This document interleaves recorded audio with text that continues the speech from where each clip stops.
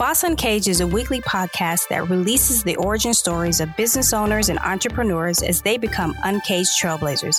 In each episode, our host, S.A. Grant, and guests construct narrative accounts of their collective business journeys and growth strategies. Learn key success habits and how to stay motivated through failure, all while developing a Boss Uncaged mindset. Break out of your cage and welcome our host, S.A. Grant.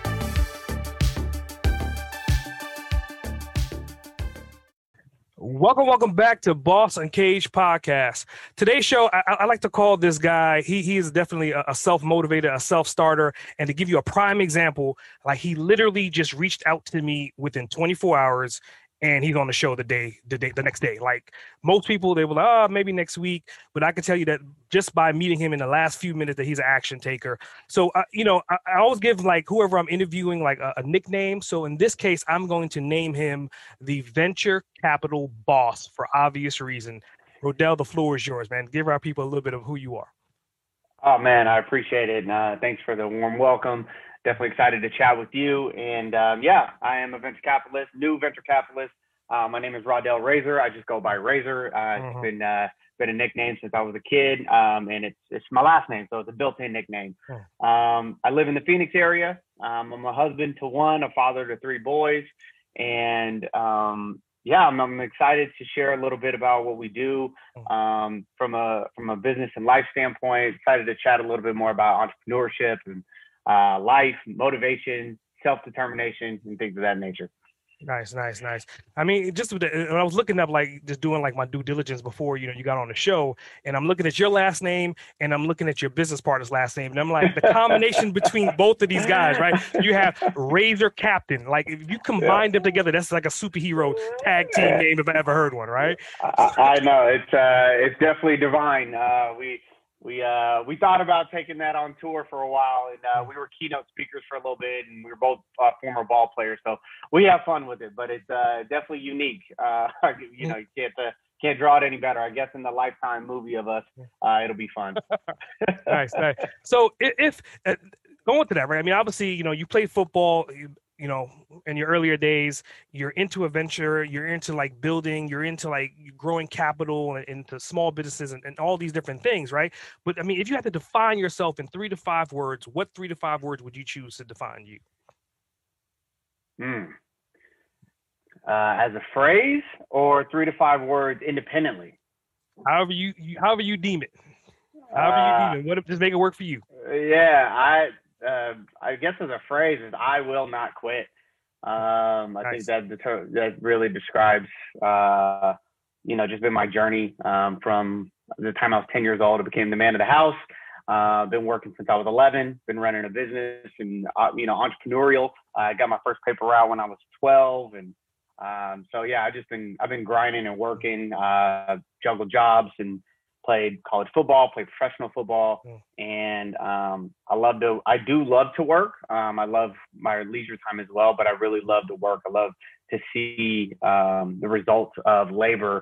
That's one of my favorite things, and I compartmentalize my life that way, whether it's building my family, building on my children, my marriage, even my recreational life, whatever it may be. I see it as something that I'm building, and I get to put blocks on every single day. And so I will not quit. I've had plenty of opportunities. At the age of 18, I was a convicted felon, lost lots of scholarships. And so to get where I am with a master's degree, running a venture capital fund, playing professional sports, a lot of those things, I could have easily been written off.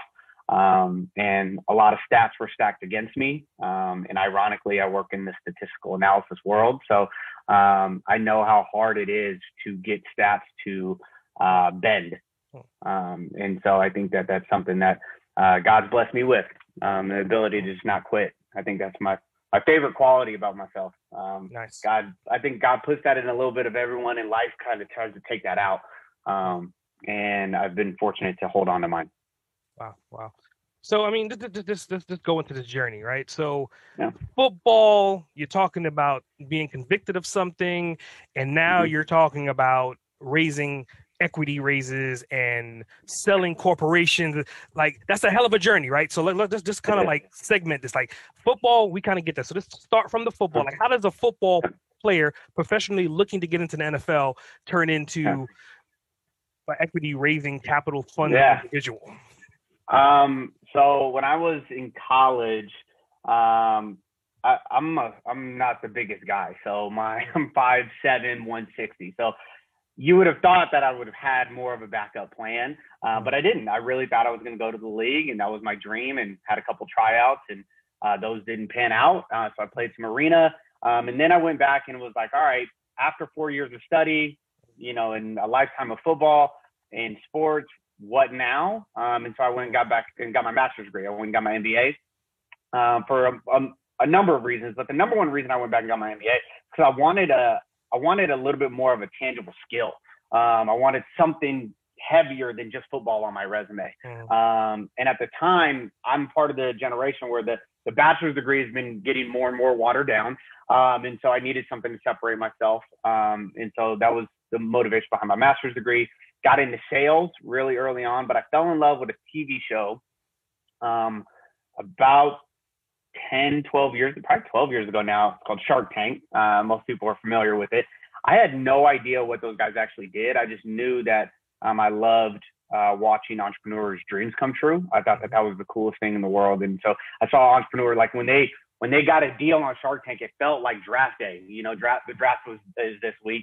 And that was a dream I always had as a kid, is hearing my name called in the draft. And so I kind of saw that correlation. I was able to draw that. And I was like, man, like I don't really have the aspiration to be one of those entrepreneurs like pitching. I would love to be the person sitting in the chair. For whatever reason, that was, I just wanted, that was something that I thought was really cool. And I had an opportunity to be a part of a startup. I was a co-founder of a sports performance facility. It's a mouthful. And that became very successful. And the guy who we partnered with in that was a venture capitalist. And so I was like, okay, so I got a little bit more exposure to that. But where I grew up, venture capital is just not a conversation we have normally. And in a lot of circles, it's like that. And so it's a very esoteric industry by nature and by design. And so that was when I first got the exposure to it, to answer your question directly. But it wasn't, I kind of saw myself as, I'm going to climb this ladder of success in life. Because that's what I saw, Damon, Mark Cummett, so I was kind of watching them from afar and was like, oh, they're super successful. And then they turned around and became investors. And so I went after entrepreneurship, high level sales jobs to where I could go climb a ladder of success and then be a contributor back to my community and the things that matter to me, whether it was nonprofit, investing, community building. And then at the height of the social unrest last year, I was building a consulting company, me and my business partner, and I just decided I wanted to do something now. So I got about halfway up that ladder of success, and I was like, yeah, I'm not going to wait till I get all the way to the top of this thing to be a better contributor. And so that's when I decided that I was going to venture into venture capitalist. I'm not a venture capitalist by trade. I didn't understand the industry. So I've been learning over the last 11, 12 months. Align myself with some mentors that could teach me the game. And they've been kind enough to do that and sit on our board and advise me as I go into this industry that is, again, very esoteric, but also very hard to learn from the outside. I can learn real estate. I can learn how to go start a gym or a restaurant. I can Google those things. You can't really Google this space. So I've had to take multiple courses and, put my savings and my life into this thing. But I really wanted to be able to facilitate funding to the underrepresented founders who I felt had a lot of talent. Because I've been that, and I've been a part of some pretty special businesses. And I've seen what, people can do when they're properly funded. And less than 1% of venture and private equity money go to people of color and women. So it's something that I was incredibly passionate about and knew I was going to pursue at one time. And for lack of a better term, the unrest last year just pushed me into action maybe before I was fully ready. So, that definitely answered the question completely. Yeah. So let's talk about your business for a minute, right? So, the name of your company is X Factor. What is that company going to be utilized from a standpoint of like a business owner, if I came to you and say, hey, I want to start up, whether it's brick and mortar or I have a concept for an application or whether I have some kind of new service and I walk into your doors or I come online, like what's the next step? What's your procedures to help me? Oh man, that's the most annoying answer to a question is it depends, but it definitely does. But I'll give you some examples.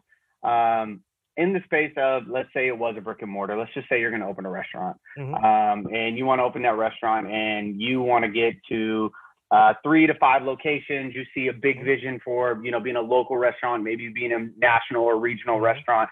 You have some big plans for what you want to do, but you know that restaurant margins are pretty low. So for you to do that on your own by just profit, it might be a bit tough, or you don't know where to go to start this process or whatever the challenges may be. So I partnered X Factor Consulting, which is what we were doing before, and transformed that into X Factor Capital. So we were consultants before. So we bring that advisory role to where it's like, okay, let's put together the plan to grow, scale, expand, whatever those plans are.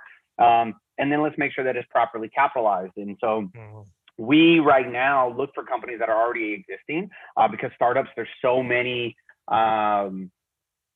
hurdles to jump just to get those first customers.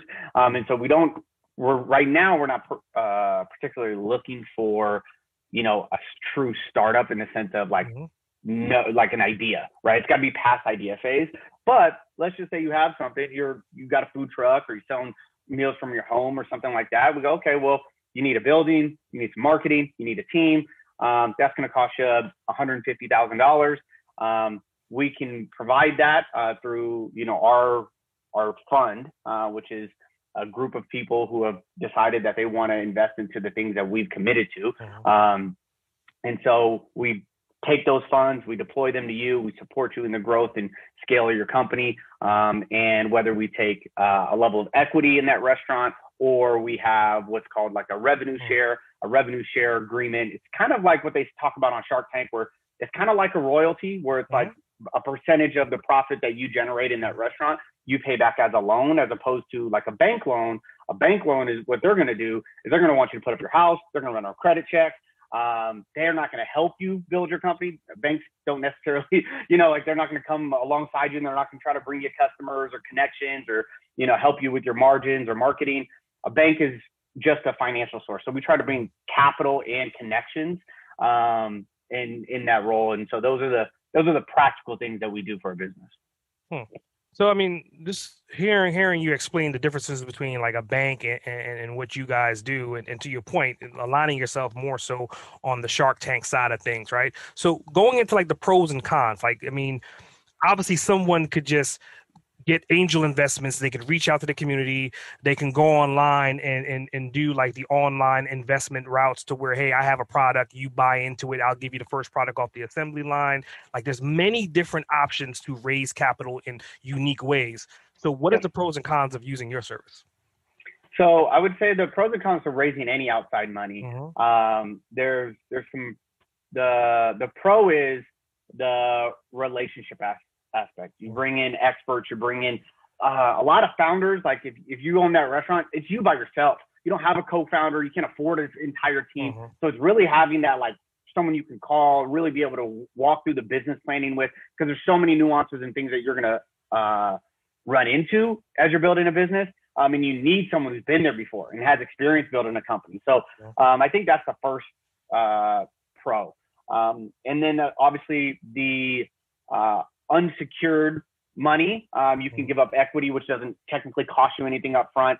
You can pay back a percentage of your revenue. Like we don't have to take equity because equity can be very expensive if you turn into the next Chick-fil-A, right? So you give us 30% of your company. So there's some pros there as well. And then some of the cons is, as a founder, you may not need money. You may not need, you may need a more crisp plan or more connections or better distribution. You may not necessarily need money right away. And so some people, they seek money because they want to either quit their job and make sure that they're funded.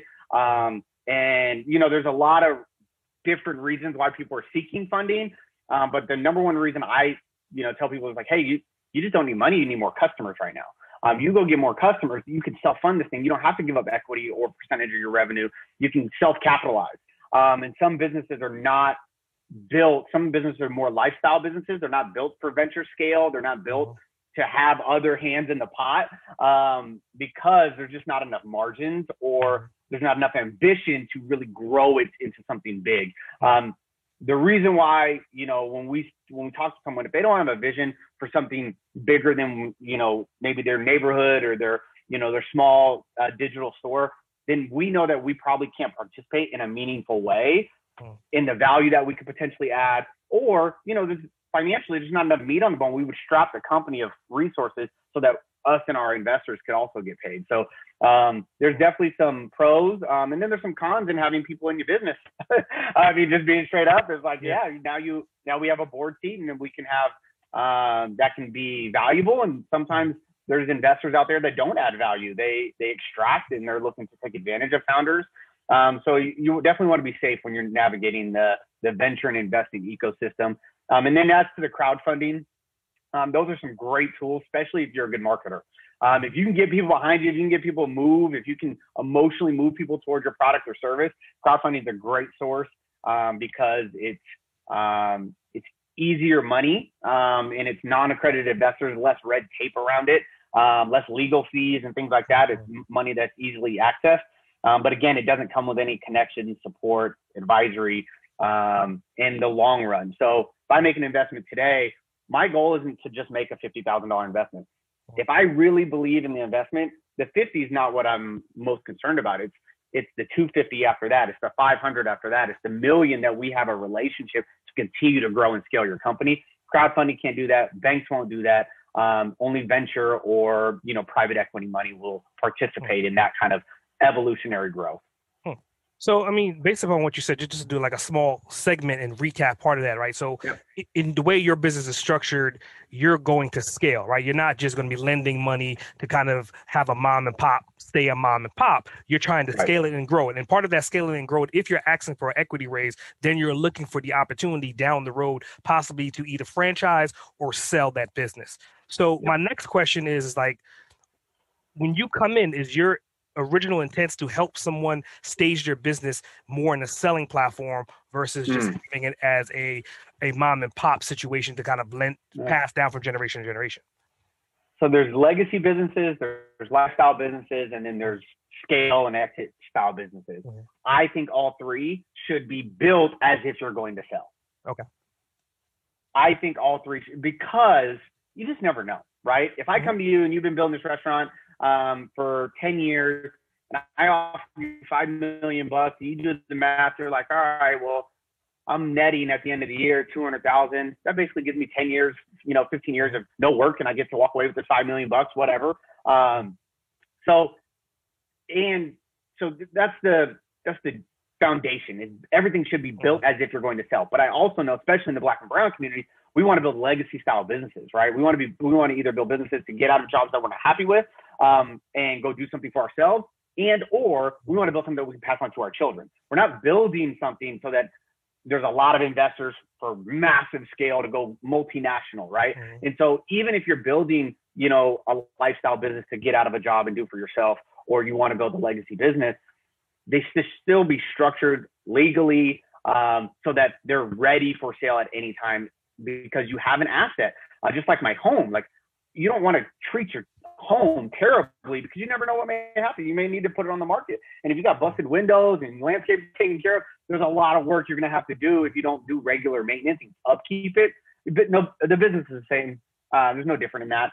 You want to build it as if you're going to potentially sell it, even if you have no plans. And then if you take private money, let's say it's X Factor comes in and we take a piece of equity, we can sell back our portion because we helped you grow. We can sell it back to you, and it can still be, a lifestyle business or a legacy business that you can pass on to your children. You don't have to have any other people involved in the equation. But outside money allows you to grow faster with more support and mitigate some of your risk. When you're building by yourself, you're taking on all the risk. And I think the misconception sometimes that I'm finding, just being in this space and just being a founder myself, especially in minority communities, is giving up equity feels like a sellout rather than leveraging and partnering. So you're mitigating your risk, and you're taking part. You're creating more upside. And so we end up sometimes limiting the lid, and we bring it down because we don't want to take that outside money, which I understand the concept of that. And that's why you want to find the right partner, because outside money or venture money, private equity money, it should be a partnership. You want to decide that you want to be in business with that person. So, I mean, I think what you're saying is definitely insightful, definitely powerful information, and it goes back to educating, right? Being educated in this particular space. So for our listeners, right, I want people to really understand what you're saying. Let's say there's an opportunity, right, for me to sell my brand, my Boston Cage brand. And obviously, like, that's part of branding and getting it to the stage to where it's a self-sustained business, and someone knocks on my door and they want to offer me something, right? For me, I'm going to look at it as an opportunity, not necessarily, this is my baby. And I think that is something that people have to separate their emotional side from creating their business. Yes, it's my brand. Yes, I'm rocking the logo, but I can sell it for a particular price any day, all day, because I know what I built, I can recreate. Absolutely. And do it all over 100%.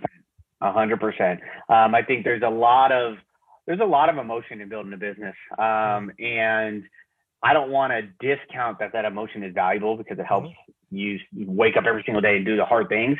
But there is a time and a place for that emotion. And we shouldn't be, as entrepreneurs, we shouldn't be so emotionally attached to our business, because it's an asset. It's a stock. It's a piece of real estate. It's an asset that you're building. And you can have that emotional attachment, but if your opportunities for yourself are going to open up a lot more when you look at it as an asset, you can be emotionally tied to it, but also be able to emotionally separate yourself from it.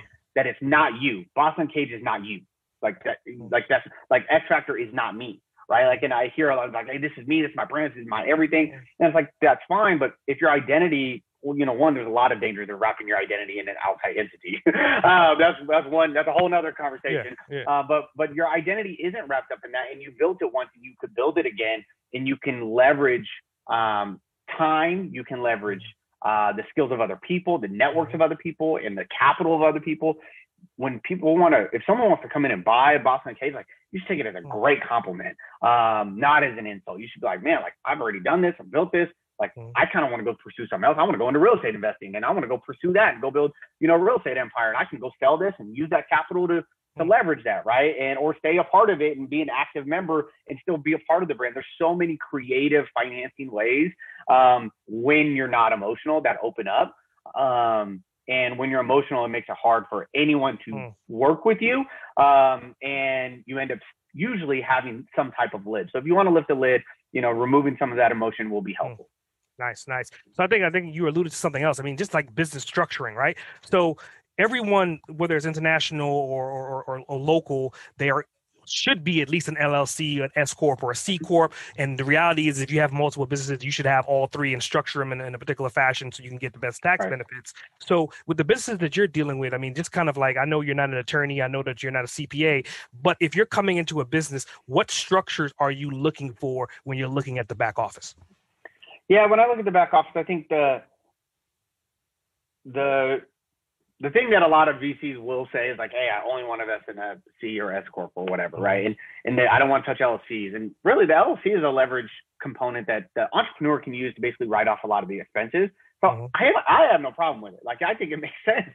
My family's an LLC. I think that makes sense. So I don't have a lot of attachment to the type of structure personally. I want to make sure that it is structured, right? I want to make sure, like, having basic accounting things in place, it makes it easier. But all of those things, if there's a capable operator and a great idea, like, all of those things can be handled.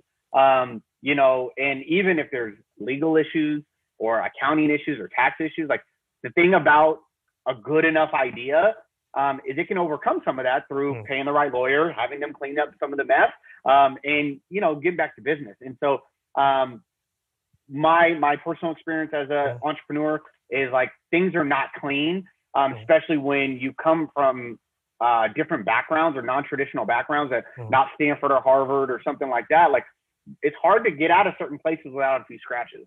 And I just think that those structures, they can sometimes be holdups if you're looking to buy or sell for the buyer. For me personally, though, it's not a holdup in any way. But you want to be structured in some capacity, at minimum an LLC. But talk to an accountant or CPA tax specialist to really figure out what makes most sense for you, and then try to spend the money for the entity that makes the most sense. Don't try to be cheap in those things. Do not be cheap in materials, and do not be cheap in legal and tax. Right. Just don't be cheap. And if you set it up the right way, based on what your financial, the financial people in your life, whatever they suggest, you set it up the right way, you'll be set up good. Okay. So let's just dive back into more like on the personal side. Like, so you have a business partnership, right? So, I'm calling you guys the Razor Captains, right? So in that space, right? Like every time I get partnerships, like I like to ask this question because it kind of like, obviously one person could be left brain, the other person could be right brain, one person could be A type, the other person could be B type, completely polar opposites or exactly the same and bumping heads. Like, how does that work in your business, being that you guys are co-founders? Man, that's a great question. Jeremiah and I have been in business together off and on for about 10 years. And we've had some businesses go up. We've had some businesses come down. And I think the one thing that is consistent, I could tell so many stories about me and Jeremiah, but the one thing that is consistent about what I've learned in life is that when bullets start flying, it starts to reveal who people are. And me and Jeremiah have been through some fires together, and I know that he would never leave my side. I know that he's in the foxhole, and if I look over at him, there's a term in the streets, like if I look over and your clip is full, like I know you didn't care, right? Like I want you to empty the clip. I want you to really stand for me. And Jeremiah, over time and time again, has proven himself to be a great friend. So I think that's the foundation of our business relationship. I know that's not everybody's co-founder relationship, but our co-founding relationship is we are very good friends. He's actually the godfather to my youngest son. Wow. So to give you context for how close our relationship has gotten, but it started through business. And so our friendship did start through business. I have other friends that I started businesses with that I was friends with for 20 years. And so I've done both. But as far as personalities, Jeremiah is incredibly creative. He's a great marketer.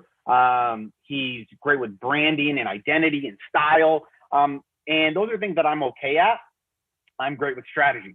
And we both like to grab onto big visions. Like if there's a lid on something that we're working on, both of us will get uncomfortable. And so I think that's something that we align in core values. Personally, we align in core values personally. Who we are as family men, who we are in our community, the differences we want to make in the world. We have our different ambitions. But in our business, we use our businesses and always have as a vehicle to express the things that we want to create in the world.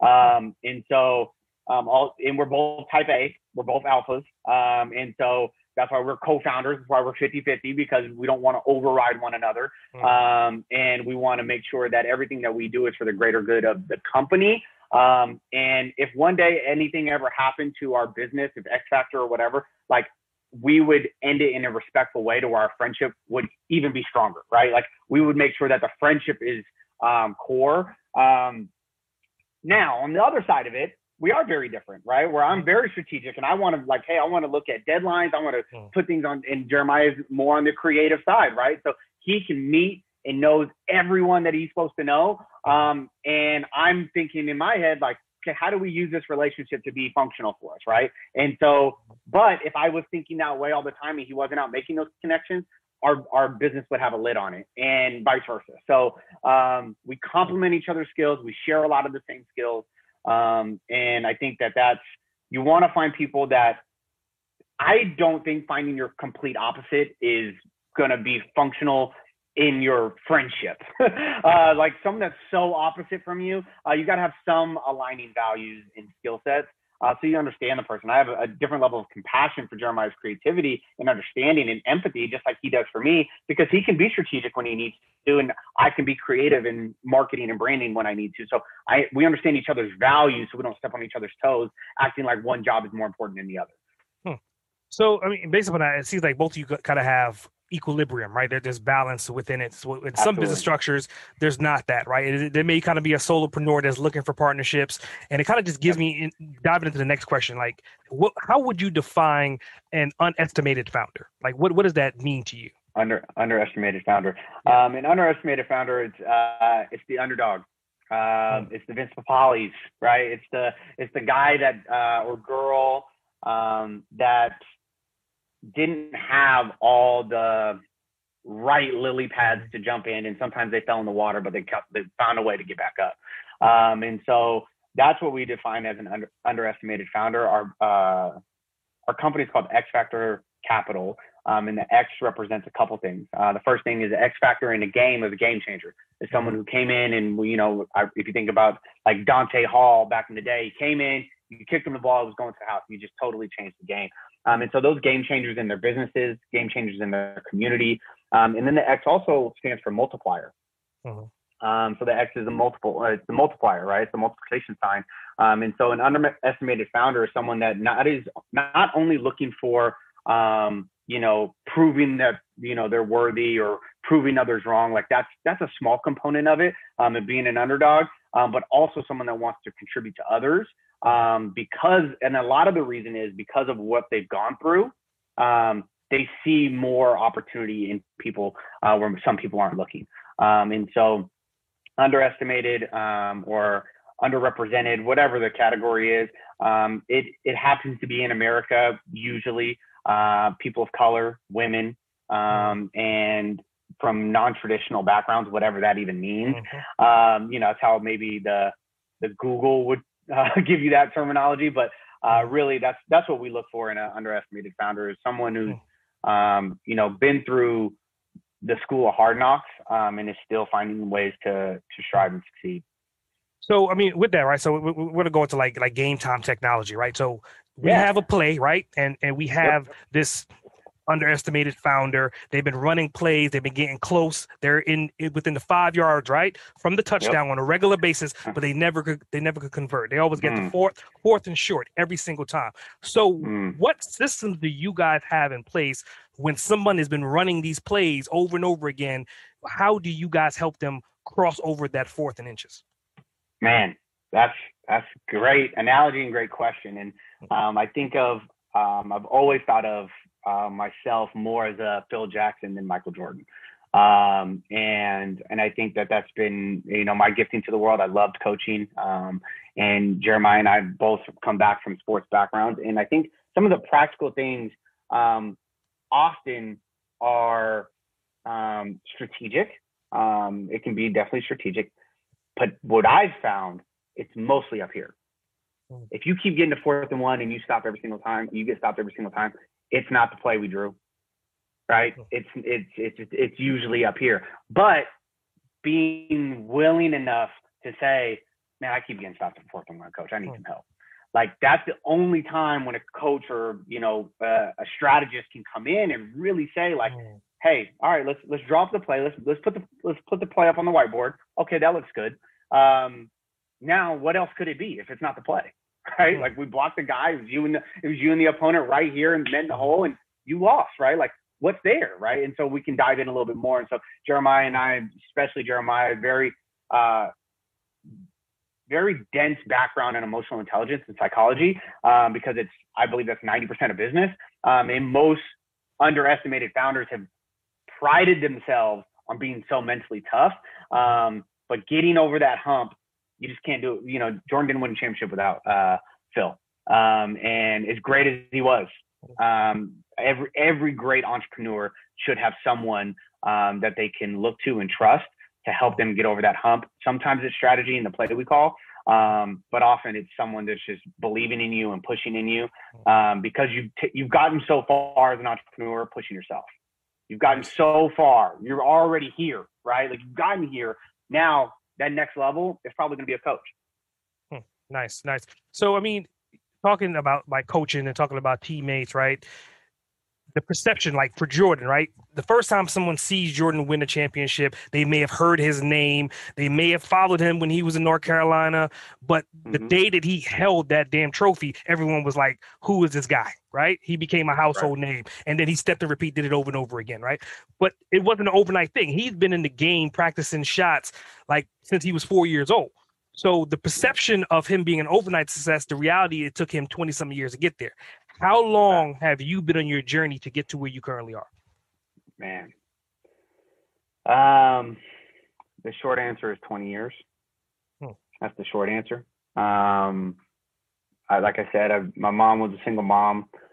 So to help her make ends meet at times, my mom worked 2-3 jobs, so she always made sure that she made ends meet. But there's times where I needed to help. But if I wanted anything extra, if I wanted to, rock anything different than the Payless shoes she was able to provide, it came out of my own pocket. And so I learned how to do for self at a really young age. And like I said, I got my first job when I was 11 years old. Rick Ross says, you wasn't with me shooting in the gym. Like you just, like that's how I look at, success. Is people always, they look at the home runs and then they forget the strikeouts. They don't realize how long it took to get to where you are. And there's a favor that watches over the bowl. And I believe that. And so that's why I got that line in the back, because the fortune and the favor leans toward the bold. And I've been at this for 20 years, working 20 plus years. Probably 22, 23 years working since I was 11 years old. And then as an entrepreneur, I've been at it for over a decade. And my first role was a co-founder, supporting an entrepreneur build his dream. It's one of the top sports performance facilities in the entire world. And I got to be a part of that. I got to be a little Phil Jackson, it was my first role. And I was like, man, like, this is dope. Like, I love doing this. And at that time, he was the one, his name's Tracy. He's a childhood friend. We've known each other for 25 years. At that time, he was like, man, like, you're good at this. And I wasn't the main entrepreneur. I wasn't the Jordan, right? I might have been considered the Pippen, but I saw myself as more the Phil Jackson. And he was like, man, you're good at this. And that was really when I got like validation. And that was 10 years ago.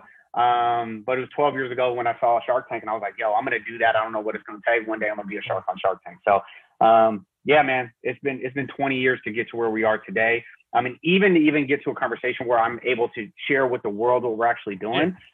We made the decision 12 months ago when May 6th, when I heard about Ahmaud Arbery's murder. That's when I was like, yo, I got to do something different. So, I mean, it's been 12 months, been a year, just building the infrastructure, building the basic foundation, and we're still not even done building foundation. So it takes time to build anything special. I want people to kind of listen to what he said, right? And correct me if any of my math or my dates are going to be wrong based on my next statement. This man said he's been doing this for 20 something years, right? And correct me if I'm wrong. Weren't you in high school in 2005, right? I was in high school in 2005. That was when I graduated high school. Yeah. So think about that, right? Like, this man has been on this plan, on this strategy before college, right? Yep. He was in high school. So I want people to really understand it's never too young to step into the space. And it all comes down to having the grit and having the right mindset, which is exactly what he defined. It's having the grit. And I think a lot of that grit came from being on the field, but then the mindset came from off the field. And then you putting them both together, you completely have a system that can be replicated and could be scaled at the same time. So I definitely commend you on that. I mean, to think that my son's in high school right now, and he's an entrepreneur in his own right, but obviously I'm gonna make his ass sit down and listen to him. Like, dude, he was 18, right? You're short of 18. Think about the distance and time. Time overlaps really quickly, because 2005 seems like yesterday, but in reality, that's damn near 20 years ago. It definitely is. And, I think there's two sides to that. Like you talked about with your son, it's never too young. My sister's in college. And I think Gen Z is the most entrepreneurial. I mean, I think the greatest world ideas are going to come out of Gen Z. They're so creative and so brilliant. And so, like, they grew up where YouTube is boring, right? Like, they're like, oh yeah, I want to pay for content because all this free stuff is just a library of free stuff, right? Like, they see the world way different than we do. So it's never too young, but it's also never too late. I was running a successful consulting company. Jeremiah and myself, like, we were making healthy money. And in our mid 30s, we decided to totally change our careers. And so it's never too early. It's also never too late. Like, someone would say, like, man, like, you were having success. Like, why are you going to go into something that most 24-year-olds are at, your level of expertise, and you're going to be 10 years behind them? And, those things just never. Timing is something that social media cares about. Entrepreneurs can't care about that stuff. and you can't get caught up in like, oh man, I'm in my late 30s or my 40s or my 50s. I don't know that I'm gonna pursue this. Like, like, I think even Gary Vee, he was 34 when he started brand building, and he's one of the top personal brands in the world, right? So it's never too early and it's never too late. Entrepreneurship is an equal opportunity playing field. All right, so let's go into this question, right? If time travel was a reality, right? Considering that this venture of your business structure had just started within the last 12 months, if you could time travel back anywhere in the past 22, 23 years, what's one thing that you would want to do differently if you could do it all over again? That's a great question. One thing, professionally, that I could do different. Either or, it could be the other side of the coin, right? That affects you on the business side too, right? Yeah, no, I think I mentioned that I had to deal with a conviction when I was 18 years old, and I would the pain and the trauma of that circumstance was so hard, but I'm so grateful because of what it developed me to be. So I wouldn't remove that one. Like, that one is like a scar that that I know added value to my life. That was a building worth jumping off. The one that I would is when I was in college, I was so focused on the NFL. And I wouldn't have changed my focus from being obsessed about what I was committed to, because that obsession is valuable. But I would have been more disciplined in balancing that obsession with networking and being intentional with the people that were around me. That I wasn't like, it was like all football or all social. Like, I wasn't like my teachers, the classes I was taking, the people that were sitting around me. I didn't understand the value of that early on. And so when the NFL didn't go through, I had to like rediscipline myself around my academics. And not that I was ever a terrible student. It was just like, I was a student that was preparing myself to just go to the next stage of college so that I could get to, a good job or NFL. And when NFL didn't work out and good job didn't count like good enough for me, I was like, oh man, like, I need to go back and really focus on what I'm going to go do with the next step. So that would be the one thing I think, of others, I'm sure, but that would be the one thing that I wish I learned lessons that were avoidable later in life, as we all do. But it was like, that was just silly, man. Like, I could have had easier networks, and I made my life harder than it needed to be just because I was so focused on being self-made or whatever it is. So yeah. Nice. So just to kind of go into like your personal history a little bit, right? So, I mean, you kind of mentioned your mom earlier.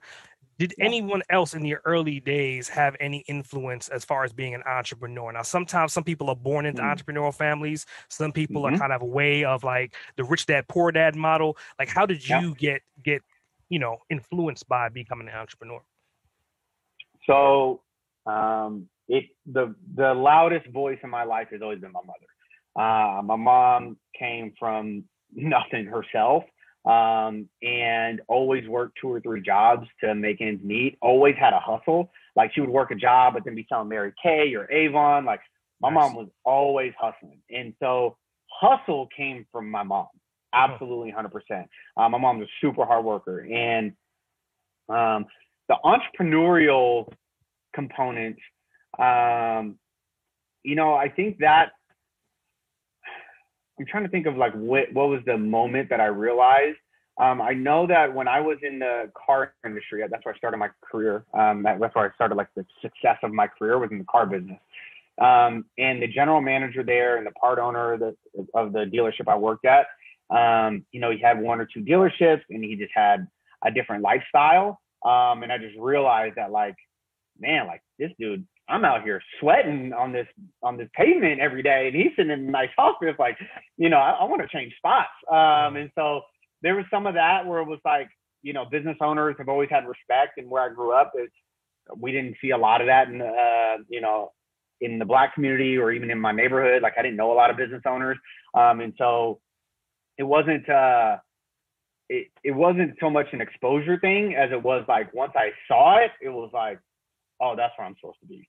Entrepreneurial, building something for myself.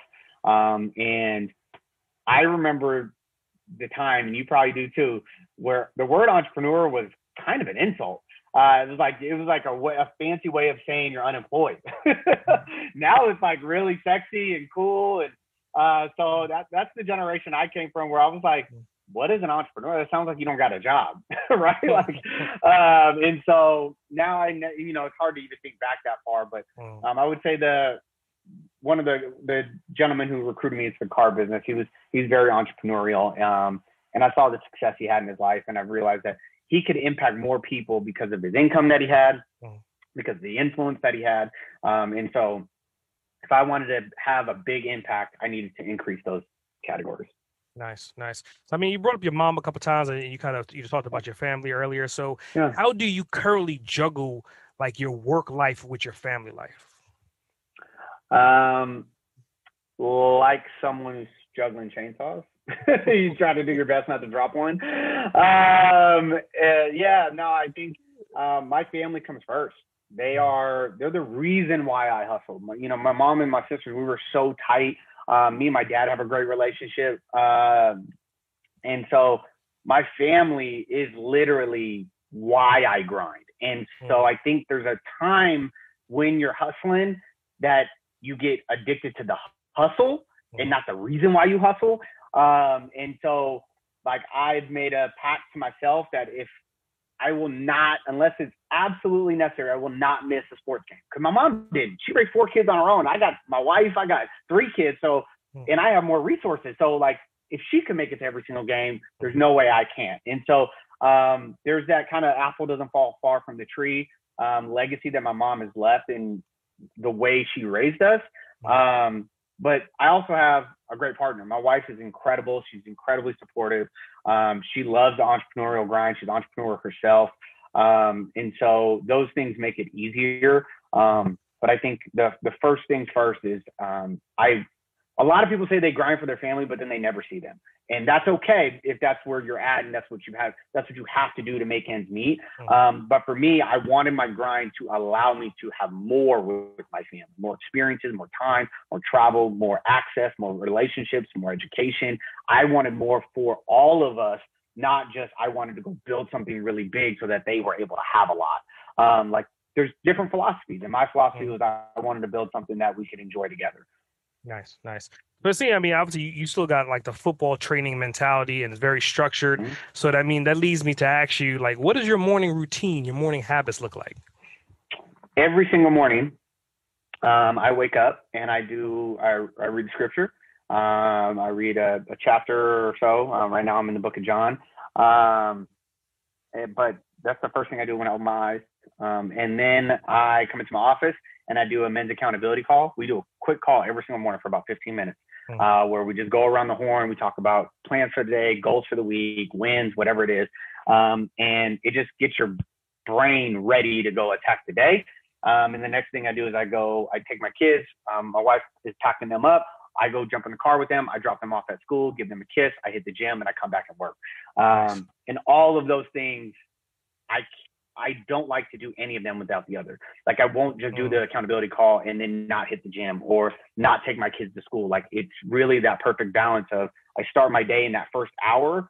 I do all the things that are important to me, my personal, mental, and spiritual health, my accountability and structure, my family, my health, and then I get to business, right? So I set my day, my week, my life up in the ways that my life matters to me. And so I do that every single morning. Every morning from 6 to 9:30 looks exactly the same. It's nice. I mean, you definitely fall into the category of people that entrepreneurs and business owners that are on a success path that essentially read some form of book. And because of that, I created the Boston Cage Book Club. So this next question kind of stems into like the books, right?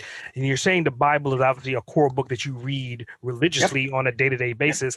But on your journey, right, it's a 3-part question. What books helped you on your first part of your journey to get you to where you are? What books are you reading currently right now? And have you authored any books yourself as of yet?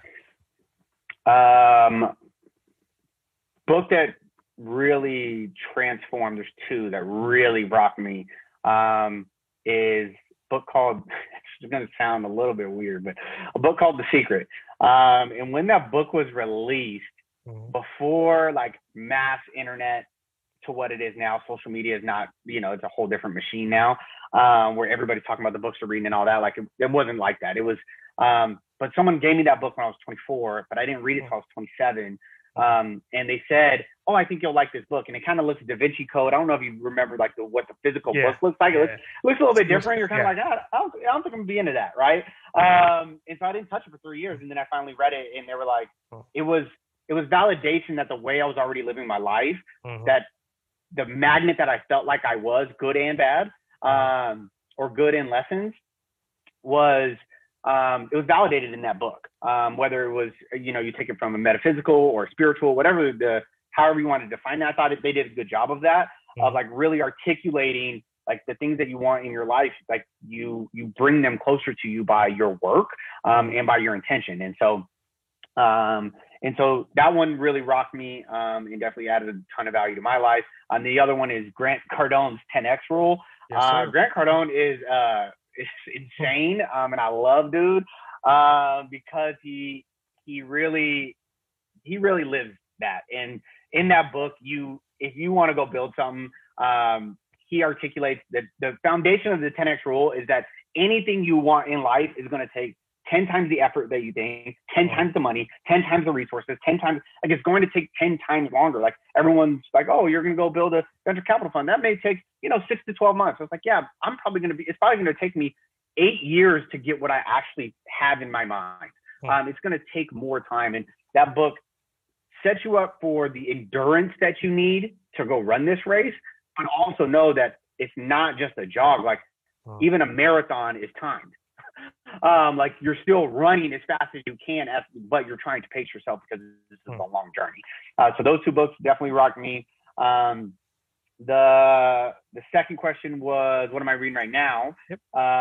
And the book I'm reading right now is Blitzscale, by the founder of LinkedIn, I think is what he founded. And it's just a book that's really talking about, expanding your vision for the type of business that you want to build, and how these big companies that we see, the Apples, the Teslas and all that, how they actually did it. Like it wasn't hocus pocus magic. There is a level of luck in it, but there's strategy to it. And I love the strategy part of it. And he breaks it all down. So, nice. And you can take it to even small style companies. But my favorite book that I've most recently read, I'm gonna give a bonus, is I can't remember the name of it now. I'll come back to it. I have not authored a book though. I have not yet authored a book. I wrote a book over the span of a weekend with my friend, Janine Hernandez. She's an author coach. And she was like, well, just write the book. And I was like, okay. So I wrote it over the weekend. I haven't published it or pushed it or anything like that. But it was about 100 pages that I wrote in about 2.5 days. Nice. Yeah, I would say get it out, man. Push it out. I mean, the books are just nothing more than lead magnets, and they're tips of the iceberg. So once you start writing books, it becomes like when I wrote my first book, it was kind of like, okay, I wrote a book. Then I wrote a second one, and like now I'm about to release my 8th book. So it just kind of becomes more of like 8 a lifestyle. Yeah, but it's all strategy, right? It comes out of strategy. You hear 8 books and you're like, that's a lot of writing.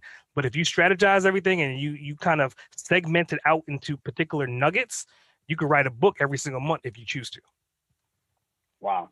No, that's wild, man. And I commend you for that, because it takes, like you said, it's whether it's your morning routine, whether it's, your children or whatever, it takes a level of discipline to accomplish anything meaningful. And so to write 8 books, man, hats off to you for that. For sure. So, you're still a young guy, right? So where do you see yourself in 20 years from now? I see myself 20 years from now. I see myself I pray that I see myself doing a lot of the things that I'm doing today, with an increased amount of abundance and wisdom. I think if between now and then, if I can acquire wisdom, then everything else will be fine. And if I look back 20 years, the only thing that was really missing was wisdom.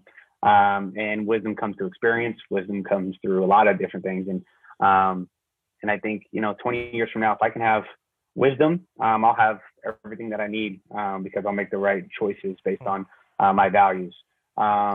But as far as career-wise, I believe the X factor in the next 20 years is going to be one of the larger venture private equity lending firms. We're going to lead the country in investing into underrepresented founders.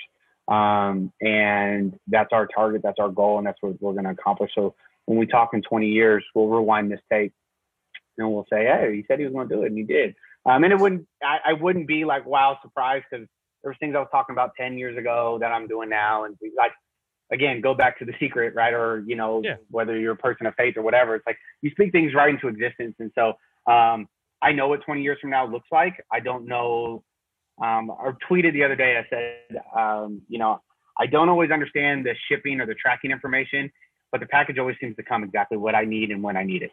And so, I see in 20 years, we're going to have a really big firm. My kids will be graduated and gone by then. So my wife really wants to travel the world.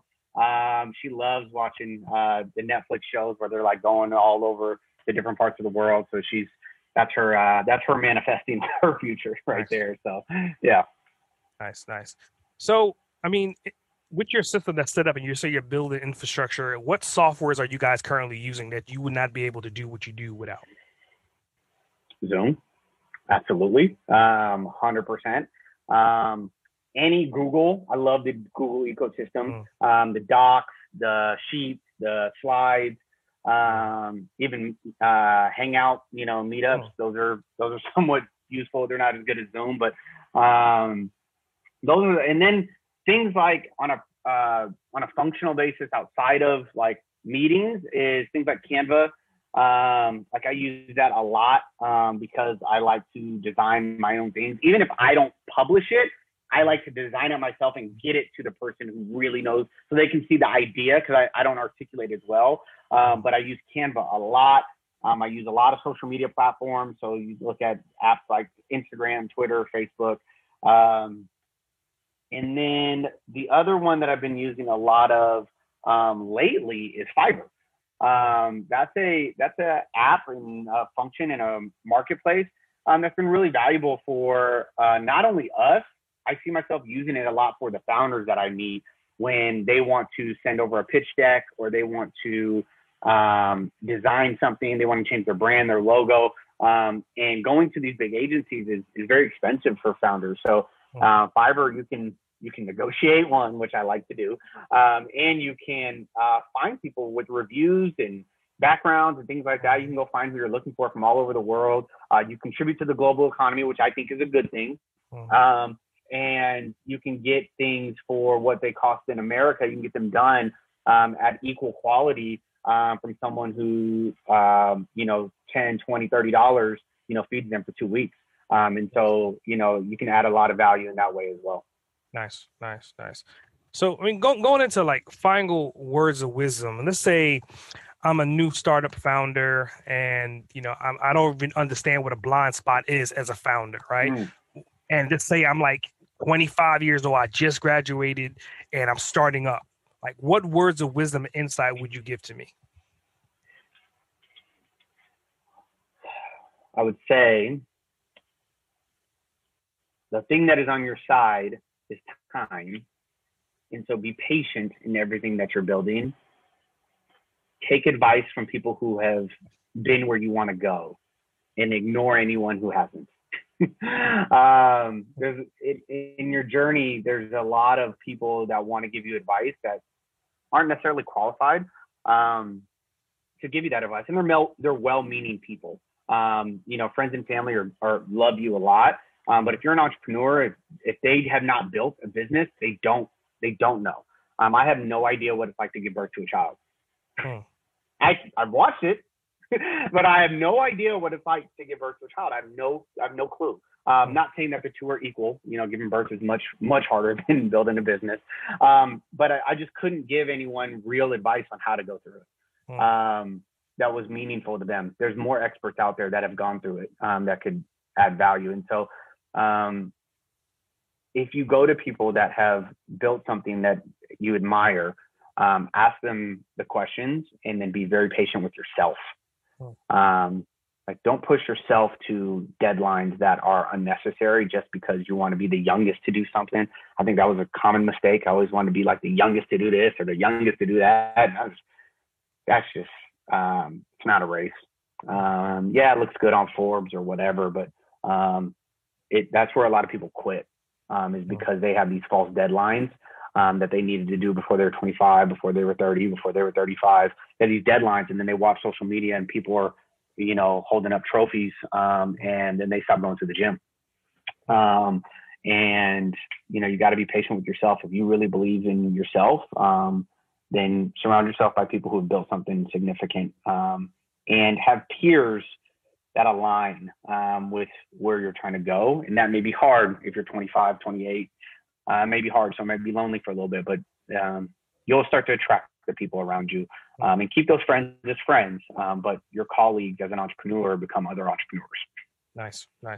Yeah, I think to add on to your point, I mean, the whole race thing, I think if you're constantly achieving and striving and going back to like The Secret and the rules of attraction, and you're constantly on that path, look to people like Ray Kroc, for example. Ray Kroc didn't really make any of his wealth, any of his money or anything until he was well into his 60s. And I want people to really understand that. You could be 20, 30, 40. That's still a whole lifetime before you even hit that 60, 65 mark. And again, Ray Kroc was one of the richest, wealthiest people we had. And if he was still alive till this day, I mean, think about McDonald's and the franchising model of owning real estate that they own in today's world. He did it in his 60s, right? So I think I definitely commend you for stating that. It's a clear fact, right? So, I mean, how could people get in contact with you? I mean, like, what's your social media profiles, your website? I mean, do you have any offers for our listeners? One of the things that I'd love for anyone who's listening is to reach out if something in this podcast, touched you, inspired you, whatever it may be. Reach out. I love responding and talking to people. I love hearing entrepreneurial journeys. Boss Uncaged is a platform, obviously, where people come and tell their stories.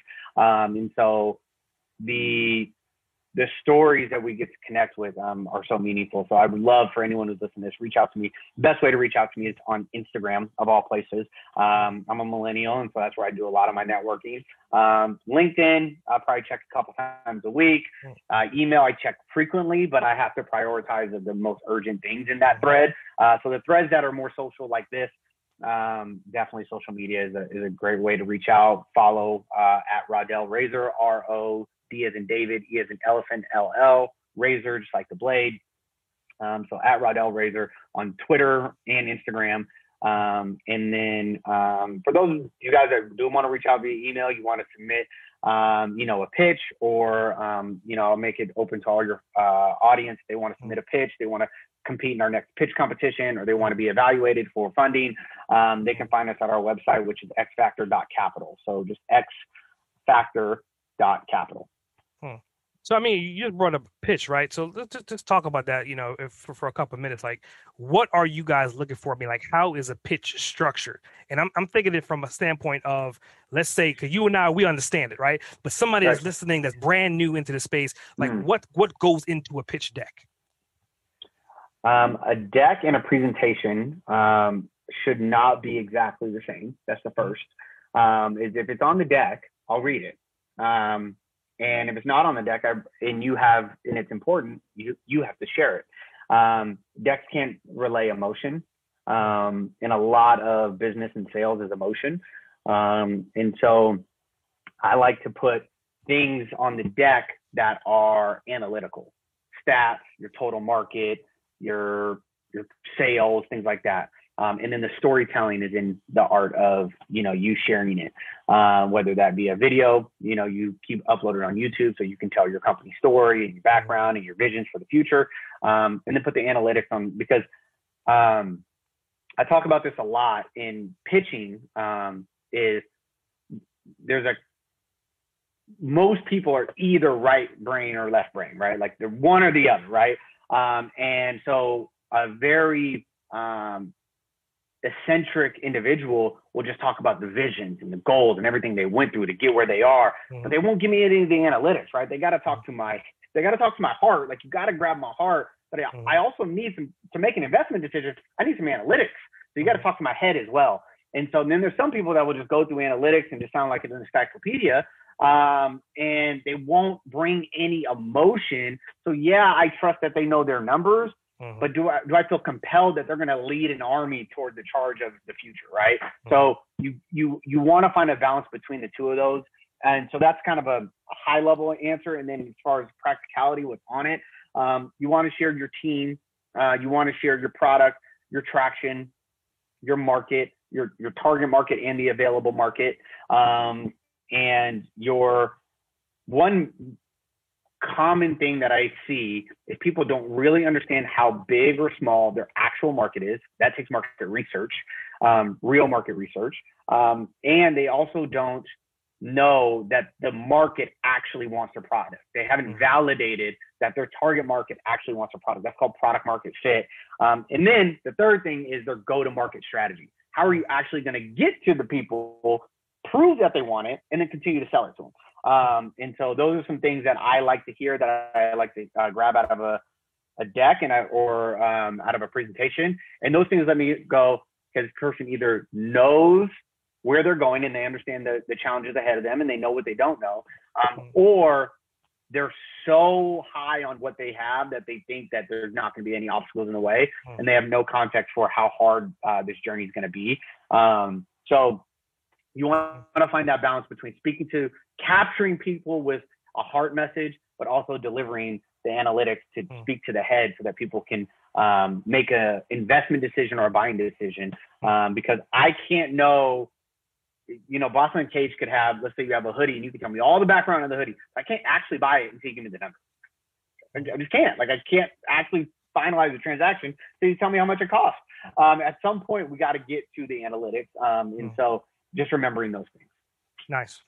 And I think you bring up a good point. And I think for any business owner that you have to be structured, even though if you're not there intellectually, as far as like, I would deem myself 50% analytical, 50% creative, just because of my background and I've grown into that. Right. But so if you're not 50-50, and if you're more 75-25, then that other side needs to be at 100%. So you need to find someone comparable to fill in that void. And based upon what you're saying, like, you guys can step into that space. So if you have someone that's more 75-25 analytical, then you guys can kind of step in on the creative side and fill in that void and become a complete system and unit together to grow and to scale, to move forward. So I definitely appreciate you saying that.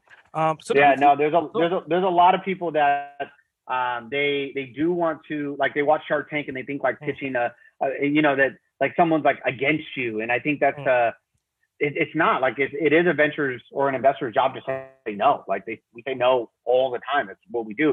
But it should be, I think the profession should be, no, but here's my feedback, right? Like, here's some things that I have that I think can add value to you. And so, you're very passionate about your product. You want to go study some more of the analytics. And go find an investor in this category, right? Like, try to give that nuance of support, because most solo founders, they don't know what they don't know. They can't see their own blind spots. Nice. So going into like a bonus question, right?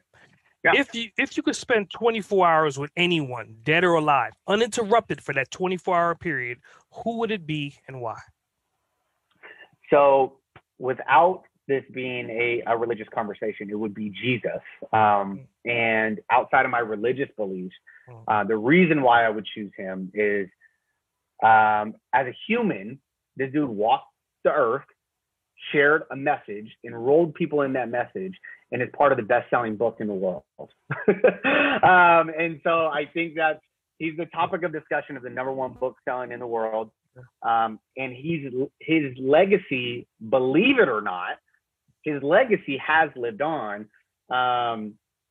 Whether you've decided that he's yours or not, like the legacy of what the human that was here, walked the earth, performed miracles, was all human and all God. I think that represents what my belief system is that we are all human. We are all gods. And so I think that spending the time with someone that's done such incredible things, everyone talks about, and has created meaning beyond himself. And his message was about purity and contribution and love and peace and things like that, because my natural would probably want to like sit with someone that could leverage like all the things that like I can get to the next step. That's like what my my achiever brain wants to do. But like, to go back to your answer of like 20 years from now, where do I see myself? It's like, I just want to acquire more wisdom. And I could do that in 24 hours if I sat with the right person. Yeah, I could definitely see that. I mean, and based upon your response, I mean, looking at Jesus, I think anyone that's an influencer or a marketer is like, he is the great grandfather of both of those disciplines, hands down, period, because he's been doing it the longest, right? The longest. Yep. So, doing his message is the original. This will live beyond me. We are all trying to build something that will live beyond ourselves, and his message absolutely does. So. Nice. So going into closing, man, every time I have an interview, right, I like to give the microphone to the person I'm interviewing. So you can ask me any questions that may have come up that you may have thought about during our conversation. So the floor is yours. Do you have any questions for me? No, I think one of the questions I would ask is what really inspired you to create this platform? Why podcast? Why interview style? Why the name? Like, what made you use this vehicle? Because there's so many vehicles to get your word and message and purpose out to the world. Why did you choose this vehicle? Because the reason why I asked that, I'll preface it, is because I've done a lot of interviews, and not so many people take the podcast that they do as professionally as you do. And so you brought a lot of valuable Q&A, but even the process before, I kind of knew what I was going to get into. Just like, I knew I was going to rock with you before I even met you, because of the discipline that you showed in setting up, not your funnel, but your processes, the video you sent me and things like that. So why did you choose this channel? Because you're incredibly talented and you could have chosen any channel. What made you choose this one? Well, to your point, right? This is not my first channel of communication, right? I mean, it's not my first business as well. I originally had a business called Cerebral 360, and I created that coming out of college. And it was, my original degrees was graphic design and web design. And I was more of a creator, like more of that one side of the brain, not realizing and not owning up to, I'm also highly analytical, hence why now I've embraced 50-50. So on that journey, I was building this brand in the marketing. I had clients and doing all the stuff and helping people. And then I was growing businesses upon businesses upon businesses. I became a life insurance agent. I got my Series 6 and became more on the investment side. I became a travel agent because, like what you said, I was eager for more information. And also I was a single parent at the time, and I wanted to teach my son about all these different disciplines to give him the greatest opportunity. So when he became of age, he had something to look at and say, okay, my dad influenced me here. He showed me this, and this is the one component that I want to utilize. Unfortunately, on that journey, overworking myself to death and working all these hours, I had a stroke in 2018. So once I had that stroke and I was in the hospital and I woke up and my family's there and I'm looking around, I'm like, okay, I almost died. And what was my legacy that I was going to leave behind? Yeah, I had Cerebral 360 and I had all these different things, but I didn't leave the step-by-step procedures and the breadcrumbs on how to execute what I was doing in that business. So after that, I was okay, I have to kind of reinvent myself. I had to go through recovery. And in that process, I was like, okay, I'm going to go into, with my wife, she was like, it's time for you to step from in the shadows and step in front of the camera. Because I was always a behind the scenes kind of guy, behind the man behind the mask, right? So then I decided to step in front of the camera, and I was like, okay, I'm going to do everything I'm doing for everyone else for myself. I'm going to create a brand new brand, Boss Uncaged. What does this brand represent? Well, first of all, it's an easy name to remember, first and foremost, right? It's easy for a 5-year-old to spell, secondly, right? These are like core principles for design.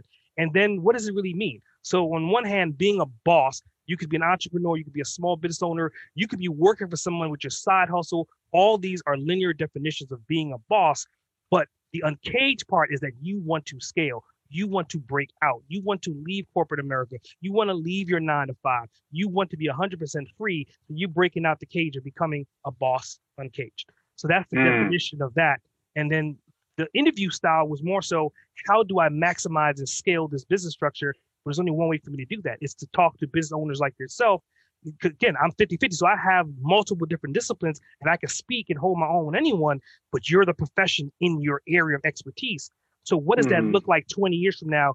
This podcast leaves behind a legacy that goes back to my original brand of giving my family and other business owners the breadcrumbs to connect the dots between the service and the stories to get them from point A to point B. That's really powerful. And again, I think every beautiful story has that that moment. And, you know, it sounds like that stroke was definitely something that kind of brought you to, right? Of like, hey, like there's something I could be doing different here. You mentioned something that resonated with me. I was a single father when I first started my entrepreneurial journey as well. And the challenges of that, that only we could know, right? I would love to hear your feedback on that, because that's not a common story of like especially single father. Like we do hear the few single mother hero stories, but I'd love to hear a little bit about like what you learned in that process of building a business and trying to juggle being, you know, you had to be a present father for, you know, because of your role in their life. I mean, yeah, in my son's early days, man, like through elementary school, it was crazy because I was a PTA president, which was like unheard of. First, I was male and black PTA president, right? So think about that dynamic, right? So I was PTA president, and then also he was a Boy Scout, and then I was like an assistant den leader at the same time as well. So and at the same time, it was kind of like the real dawn of my entrepreneurial side, because you know, I had to go through a custody battle, went through divorce, and then I was faced with the reality that I had primary full custody of my son. So I was like, well, shit, this is the opportunity for me to say hell with a corporate America. So I left my full-time job, and I had strategies in place, but I went 100% remote. And that was like 10, 12 years ago. And I haven't turned back since. So that gave me an opportunity to kind of just jump and just commit to it. And then I had to raise a kid at the same time. So everywhere I went, if I was going to a meeting, if I was going to a conference in North Carolina, if I was going to New York, that dude was right there with me the entire step, every single step. So he saw all these different opportunities. And to the point now, like I said, I've kind of built it to where now he's reached out to me. He said, hey, now I want to get into stocks. I want to learn futures. I want to learn Forex. So I'm committed to kind of putting him in that space and put him in that environment, because of all the things that I've done, that's the one thing that he reached out to. So it's been working. I've been on that right journey, and I won't be able to see the results of it until later on. But to your point, it's honing and nurturing and building it much like we see mothers do. Dads can do it as well too, if you're 100% committed in the end result. Yeah, no, that's beautiful, man. And I love that you're raising a young Black man to be entrepreneurial. So hats off to you for that. And it's beautiful to hear the story and the journey. My kids are still pretty young, 8, 6, and 2. And to know, to hear you kind of articulate like, hey, they see the hustle, they don't know what it is yet, but they will come to respect it and desire it for themselves. That gives me hope, man. I appreciate you sharing that. Yeah, definitely, man. Well, I appreciate you taking time about your schedule. I mean, again, going back to the credit of who you are, I mean, like literally you reached out less than 24 hours ago, and it's like now we have like this unsound brotherhood. Because like, to your point, I think there's some synergy definitely between us, and I think this relationship and the business that we have can definitely grow and move forward. And that's what this whole thing about communication and about building community is really about. So I appreciate you being on the show today. Oh, man, I appreciate you having me. This has been a real treat. And, as much as you're commending me for reaching out within 24 hours, you responded very quickly, and you made the time available. This is something that I committed to. My wife said, hey, because I'm trying to think of ways I can be more of a contributor in my own world. And I was like, she's like, well, you need to do some free coaching calls because you don't consult anymore. You need to jump on a few podcasts and share your knowledge. Yeah.